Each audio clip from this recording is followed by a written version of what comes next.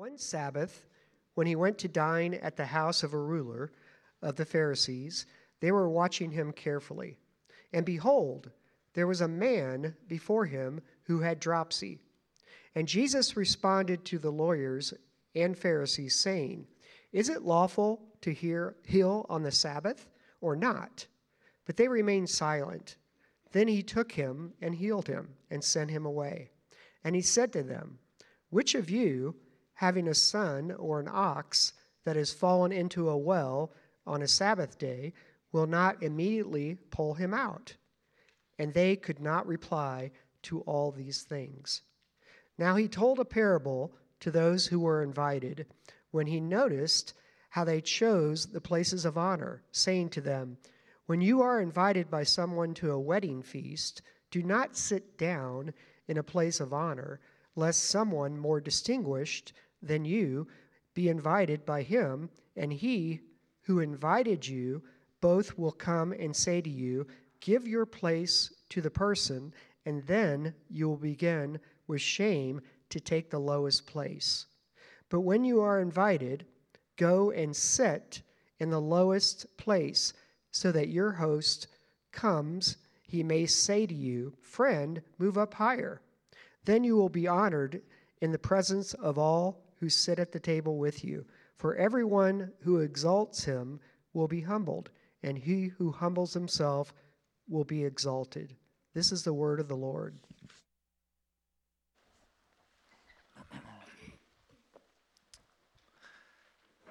Thank you, Greg. A special thank you to Charles. Luke and Eric are both on vacation, which meant if not for Charles, you guys would have to put up with me leading worship. Yikes.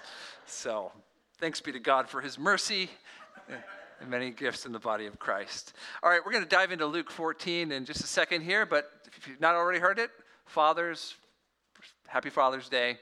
And if you have the ability to reach out to your earthly father and tell them in some manner you love them and express your thanksgiving and honor to them, do so with the grace of Jesus after church. All right, join me in a word of prayer. We'll begin our study. Jesus, thank you for your word and the way that it can instruct our souls. We want to be people that are humble and contrite and who tremble at your word. So would you help us to hear with spiritual ears and have our hearts open to receive that which you have for us, so that we would not make the worst mistake of all, puffing ourselves up with pride. Would we be humbled at the foot of the cross? We pray, Jesus, in your name. Amen. Years ago, I was invited to quite a dinner party. It was in a spot in Miami, right on the water, really upscale neighborhood with a house to match. Once we got inside, things only got better. Extravagant furnishings, big table with gourmet food there. And pretty soon we had a feeling that we were in for quite a feast that evening. Only I tell you, I left that place with a bitter taste in my mouth. It wasn't because of the quality of the food.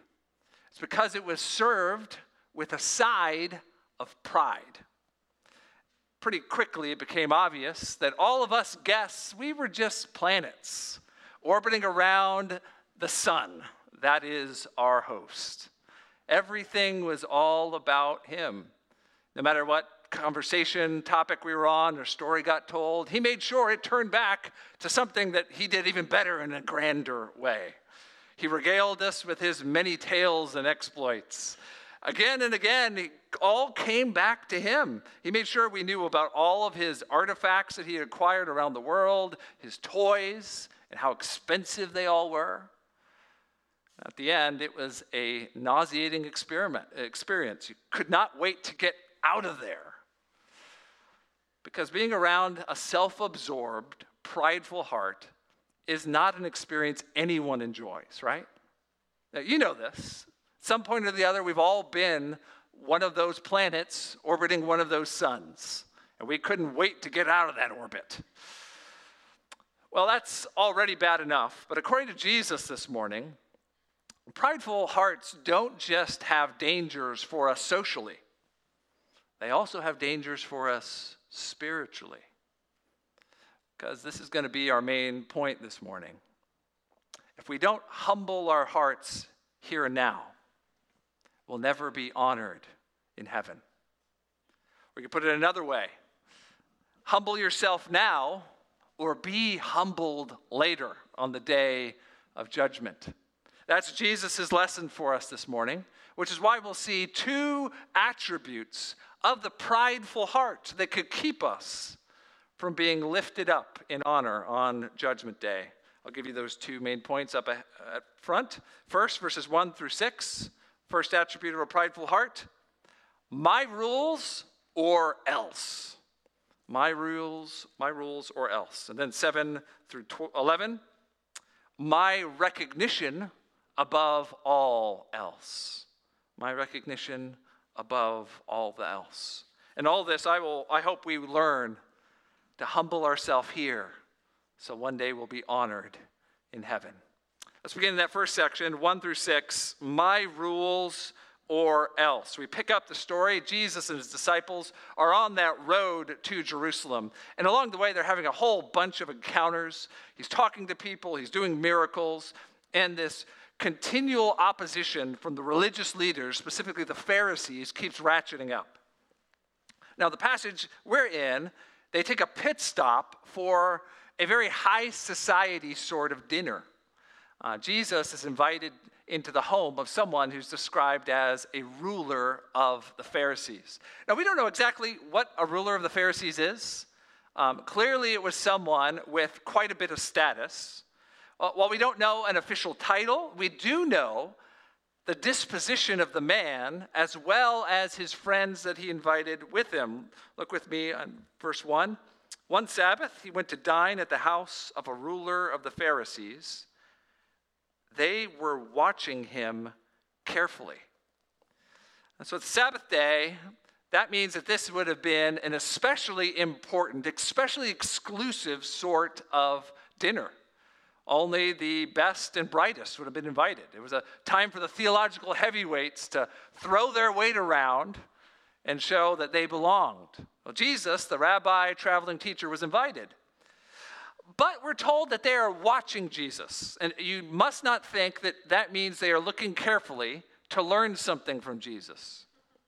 It's more the look of a predator. Our family dog, Willow, extremely friendly, loves every human being she meets, but she has an arch nemesis, the squirrels in our backyard.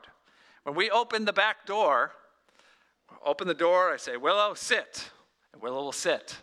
But I see her eyes looking past me.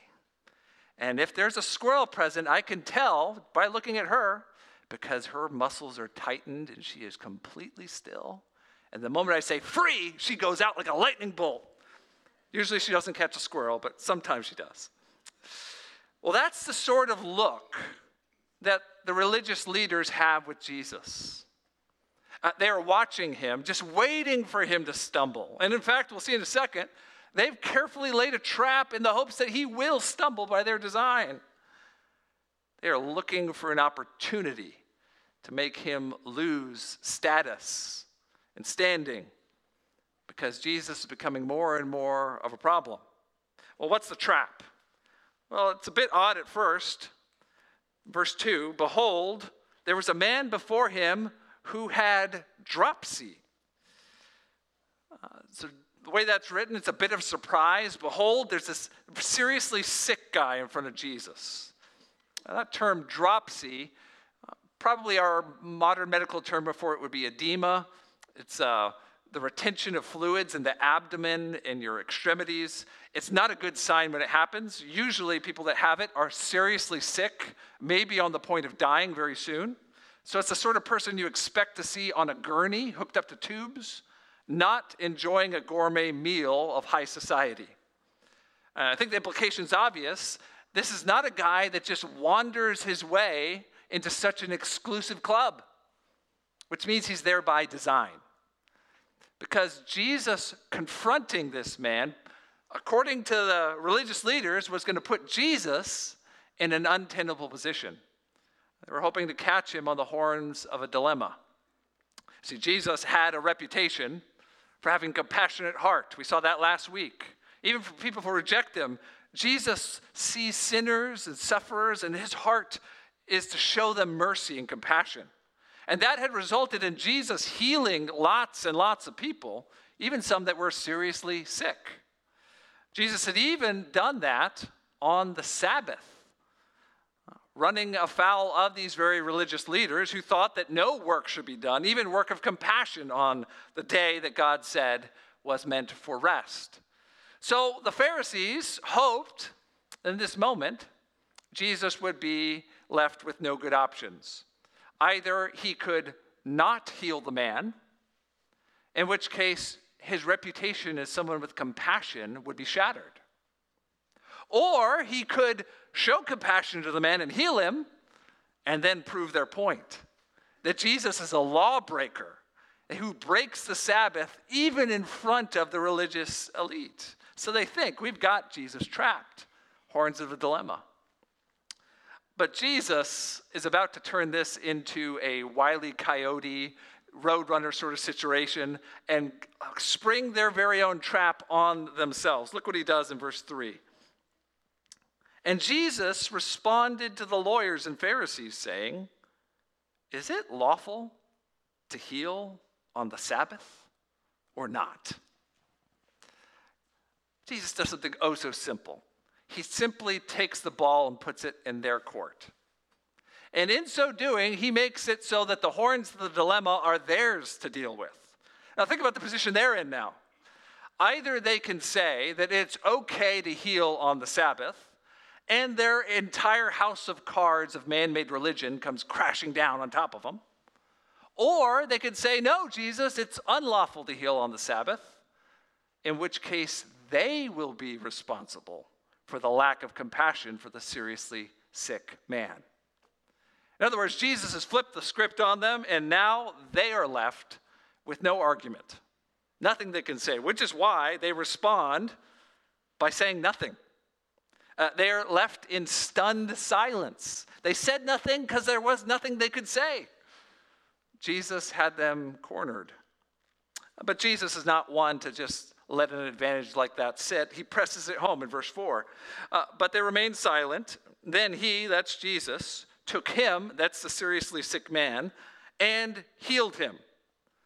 Now, Luke doesn't spend any time describing how it happens. Somehow or the other, that deadly buildup of fluid went away, and this man was made whole by the power and compassion of Jesus. But notice, that's not the point of the story.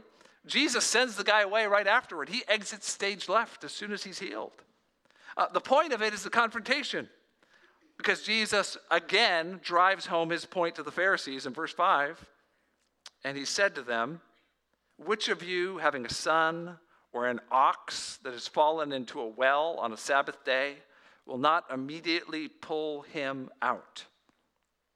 This is picking up on the run-ins Jesus has already had, even back in chapter 13, with the Pharisees about doing compassion on the Sabbath. As we talked about a couple weeks ago, there was carve-outs, even in the man-made rules on top of the rules in the Bible, for what the Sabbath day, what keeping the Sabbath day was meant to look like. That meant that it was permissible to show compassion to your ox or your goat, because oxes and goats still need to eat and drink and relieve themselves, whether it's Saturday or Sunday.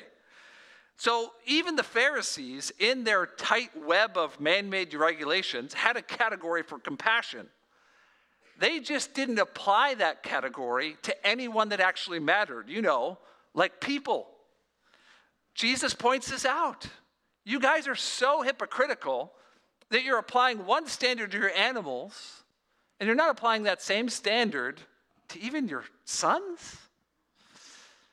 Now again, there is no response to this. Jesus is utterly devastating in his divine logic here, showing that their man-made rules don't even make sense according to their own estimation. And so there's nothing to say, and they say nothing. And the silence was deafening.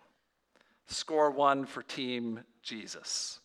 Now that's a start, a bit of an awkward start to what is going to be the setting of this dinner party that'll go on we'll look at both this week and next week. But what are we to take from this first chunk of it? Well, I think first and foremost, come back to that theme, that is the compassion of Jesus. But this time, particularly, the need for the compassion of Jesus to trump the cold adherence to man-made rules. It is not wrong to have man-made rules that we live by. You could call them convictions. All of us have them. There are different ways where we think it's the best way to live, where the Bible does not clearly speak. Where the Bible clearly speaks on something, that's a command from God. Do not steal. Do not commit sexual immorality. Those things are non-negotiables. God speaks directly to them. But think of all the other things in your life that you have convictions about the way you're going to live, even rules that you have for yourself. Most of the time you absorb them from your parents. Things like, how much debt will you take out for a mortgage?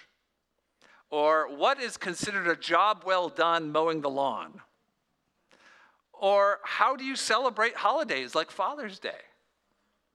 You can't point to a Bible verse and say, well, we do it this way because of this verse. And yet, undoubtedly, there are rules, stated or not, that you and your family and the people around live by, right? It's not wrong to have those convictions.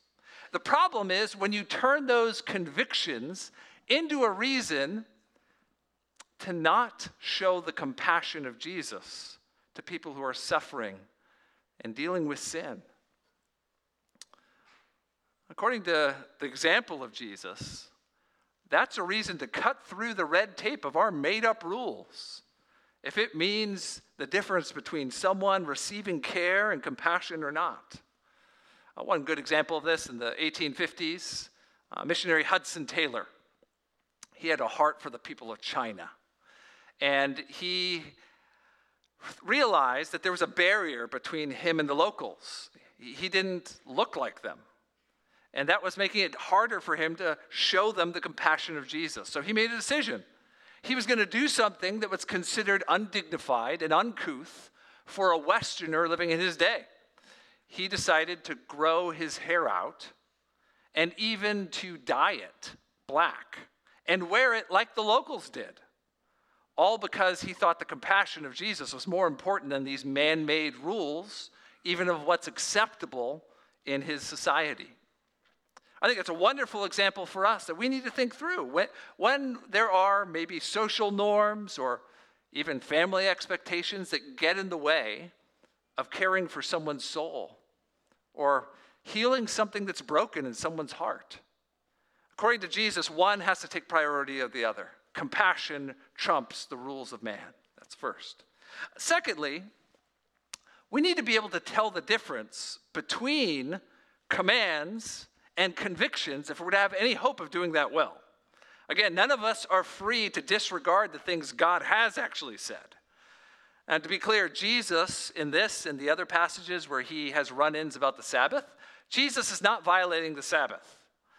Remember, Jesus is Lord of the Sabbath. The Sabbath was actually created as a picture of the rest that Jesus himself brings between God and man.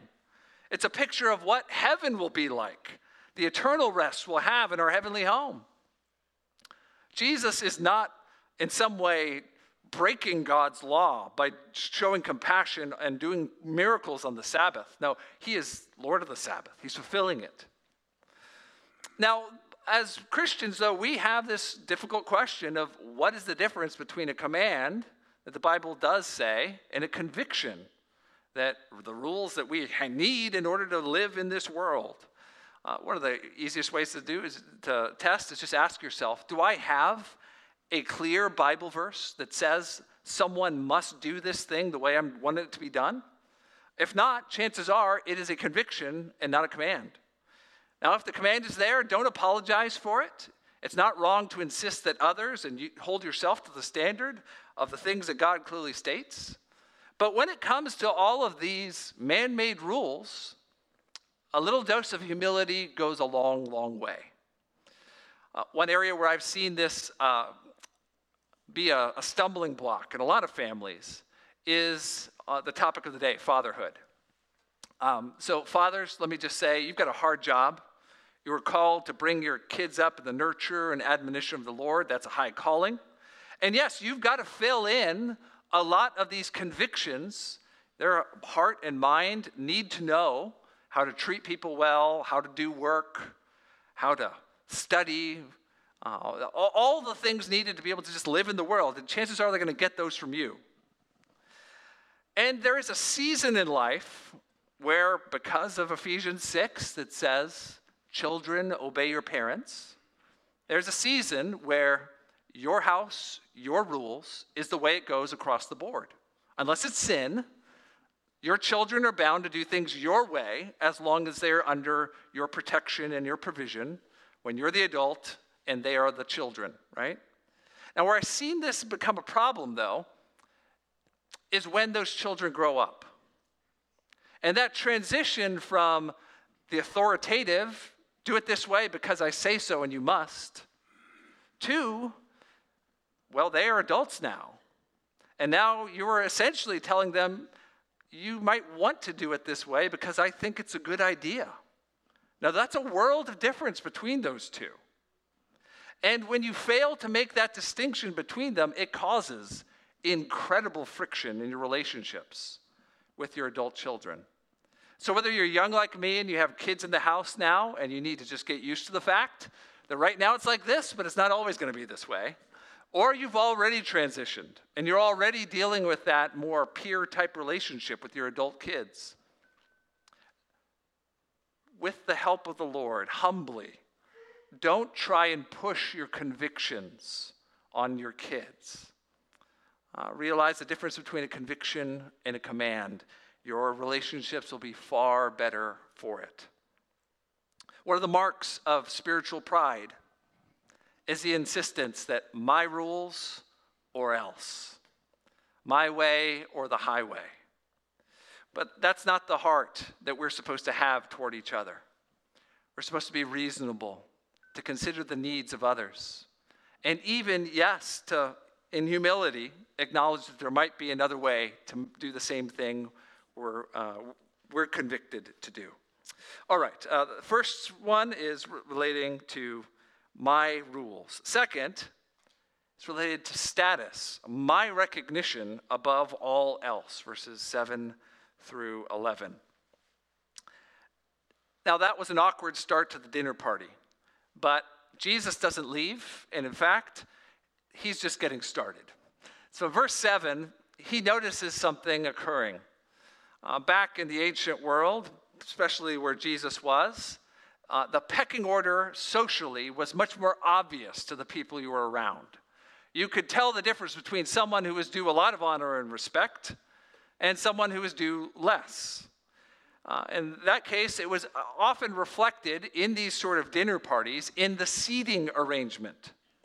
Those with higher social standing would be seated in seats of honor that would be right next to the host, to the right or to the left. And then a ladder of social standing made its way rung by rung down as you moved out one seat further on each side in a horseshoe pattern. That meant there was no guessing where you stood. Your standing was immediately obvious to you and everyone else in the room. Well, Jesus sees something occurring. Maybe there was some sort of cue that the meal was about to start and people started moving toward the table. Somehow or the other, they started jockeying for the prime seats. Maybe someone tried to sit down before the other person got there. Or maybe someone put their arm around the host in hopes that that would get them a little higher on the pecking order. Somehow or the other, Jesus sees that, and we're told in verse 7, it's for that reason that he told this parable. I'll read it for you in verses 8 through 10. When you are invited by someone to a wedding feast, do not sit down in a place of honor, lest someone more distinguished than you be invited by him, and he who invited you both will come and say to you, give your place to this person, and then you will begin with shame to take the lowest place. But when you are invited, go and sit in the lowest place, so that when your host comes, he may say to you, 'Friend, move up higher.'" It is a skin-crawlingly awkward moment that you can only really feel if you put yourself in the parable. Now imagine for a second, you are in that ancient dinner party with that ascending social ladder based on seat arrangement, and you think you have staked out a spot that is maybe on the border of what you are due, but certainly within the bounds of what someone of your standing could have. Maybe not number 1, but seat 3 or 4. You sit down confidently, and others start filling in around you. And then to your horror, you see someone that you know immediately is of higher social standing than you come in late. And you see the host look around the table, and there are no open seats. And then look at you. And then the host walks across as everyone around the table watches. And he comes over to you and he says, "Friend, I'm going to need that seat." Now, if you had a tail at that moment, it would be between your legs. With shame, your face is hot, you're sweaty, you just feel awful. You wish there was a hole you could crawl into and just die and everyone would forget about you. But instead, you have to get up and you have to walk down rung by rung until finally there is a seat available for you at the very bottom of the social pecking order. Do you feel how awkward that would be? Well, Jesus says you don't want that to happen to you. So instead, here's a different strategy. Instead, find a seat you know you are of a higher standing than. A seat that's 2 rungs, maybe call it 3 rungs lower than you deserve. Go sit there. Because then what's going to happen is after everyone fills in the table, the host is going to look around and he's going to say, "Oh, look at that. My dear friend is seated much too low for his standing." And he will come up and in front of everyone say, "Let me lift you up to a higher place where you deserve to be." And in front of everyone, you will be given the seat of honor that you deserve. Now, why would Jesus tell this parable? I assure you it's not to avoid awkward moments at dinner parties. There is a spiritual application that he had in mind, and thankfully it's spelled out for us in verse 11. Here it is. "For everyone who exalts himself will be humbled, and he who humbles himself will be exalted." Jesus says we all have 2 choices. Either try to pretend in your pride to be something right now, and one day be with shame awakened to the fact that you are nothing, or preemptively humble yourself, get low, and know that one day God will delight to lift you up to a place of honor. And what Jesus is describing here is fully in line with what he's been teaching all through Luke's gospel. That the proud need to have their pretensions pricked and know that they are not nearly as safe as they assume. And yet those who the world thinks nothing of, if their hearts are humble before God, they can know with confidence that one day they will be lifted up in honor. Maybe you're here this morning and you're not a Christian, or you're not sure you're a Christian. My guess is you've been hearing lots of messages telling you that your fundamental problem is that you don't have enough self-esteem. That the real problem that you and everyone else has is that we don't think well enough of ourselves. We get down too easily. We listen to the negative things people say about us. And so we don't live up to our potential and accomplish all we can and live lives of joy. So the solution, of course, is just to lift yourself up. In your own eyes, see yourself as beautiful and honorable and good. And then you'll feel good about yourself, right? I'm sure you've heard messages like that, maybe even your entire life. But according to the Bible, that's the worst advice anyone could ever give you. Because according to Jesus, your problem is not that you don't think highly enough about yourself. The problem is that in your pride, you don't realize just how low you need to get before God. See, the message of the Bible is that we are not all praiseworthy and good. God is not just biding his time, waiting to tell us how awesome we are. Quite the opposite. According to the Bible, in our pride, we have tried to live on our own terms. We've made up our own set of rules. We've ignored the rules that God made, even the obvious ones. And we've lived for the applause of our own hearts. The Bible calls this sin. And it tells us that if we continue in our sin, that one day our bubble of pride will be burst in a moment on what's called the Day of Judgment, when the holy and just God of the universe will show us the true state of our hearts and give us what we deserve, his wrath and punishment forever. But friend, the good news is that even the most prideful of all sinners, if they will recognize their pride, and if they will lower themselves in humility, can be saved. The good news that the gospel preaches, and the Bible teaches, is that God himself, the high and exalted one of heaven, came down to this earth as one of us, the man Jesus Christ. He did that so that in humility, he could take on the punishment we deserve. That's what Jesus hanging in shame on the cross was all about. Because of his humility and his sacrifice, our sins can be forgiven. Because Jesus submitted himself to the road of suffering and death, it's possible also that we could be lifted up before God. Because after Jesus died, God did lift him up.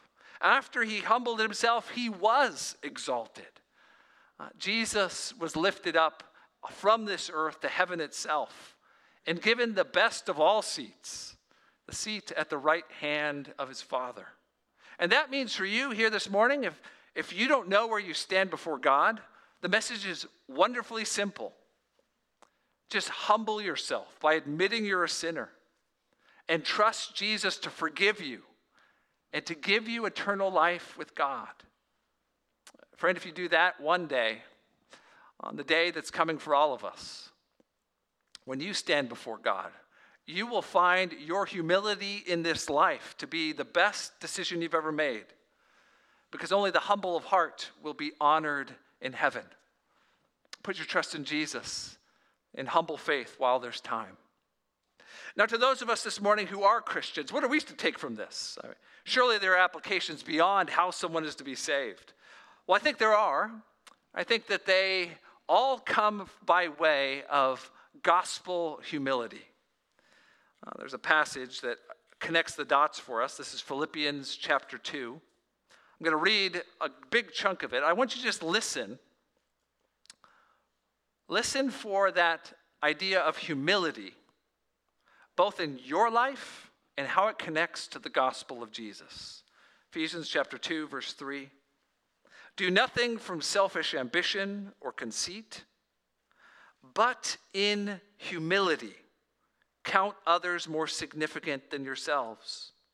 Let each of you look not only to his own interests, but also to the interests of others. Have this mind among yourselves, which is yours in Christ Jesus, who though he was in the form of God, did not count equality with God a thing to be grasped, but emptied himself by taking on the form of a servant, being born in the likeness of men. And being found in human form, he humbled himself by becoming obedient to the point of death, even death on a cross. Do you see what Paul is doing, how he's connecting the dots here? You are to be humble. You are to consider not only your interests, but the interests of others. You are to lower yourself so that others can be lifted up. How could you possibly do that? Well, remember this. The mind that's yours in Christ Jesus. And what is it? He started high, and he let himself be brought oh so low. He did all that to save sinners like you and I. The gospel is what lets the air out of our puffed up, prideful hearts. There's no room to be prideful when you're a sinner saved by grace. And the good news is Jesus was humbled, but he didn't stay humbled.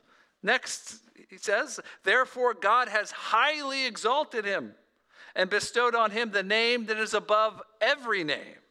So at the name of Jesus, every knee should bow in heaven and on earth and under the earth, and every tongue confess that Jesus Christ is Lord, to the glory of God the Father. Jesus was brought low, but then, because he was humble in heart, he was lifted up, and he was honored in the very courts of heaven. See, brothers and sisters, this is the pattern of all disciples that follow Jesus.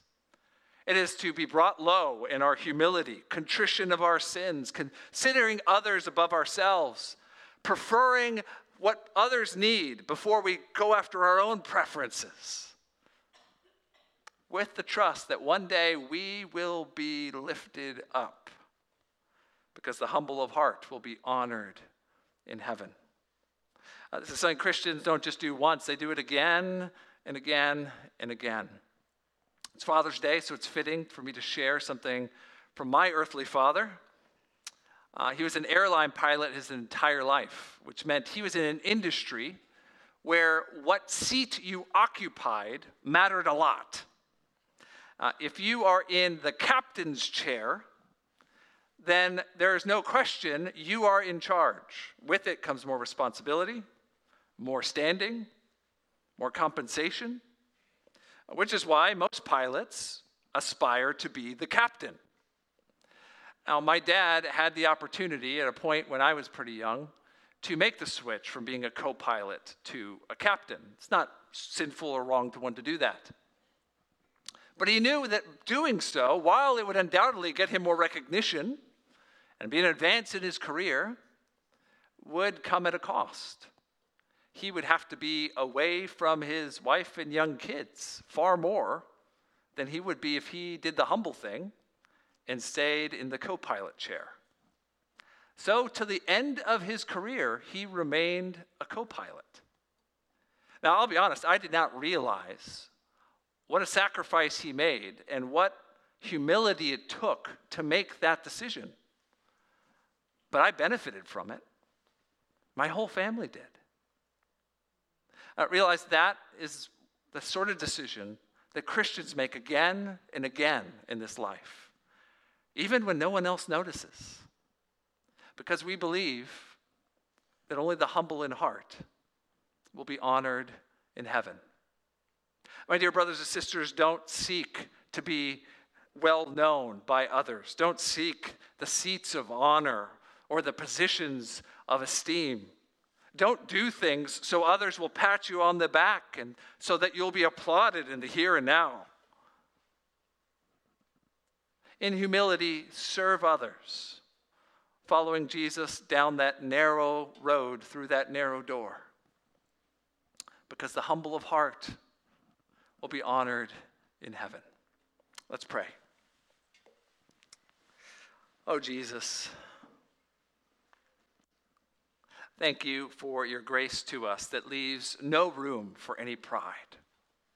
Forgive us for how easily we start to believe our own hype. We get a promotion at work, and we think that must mean we are especially worthy.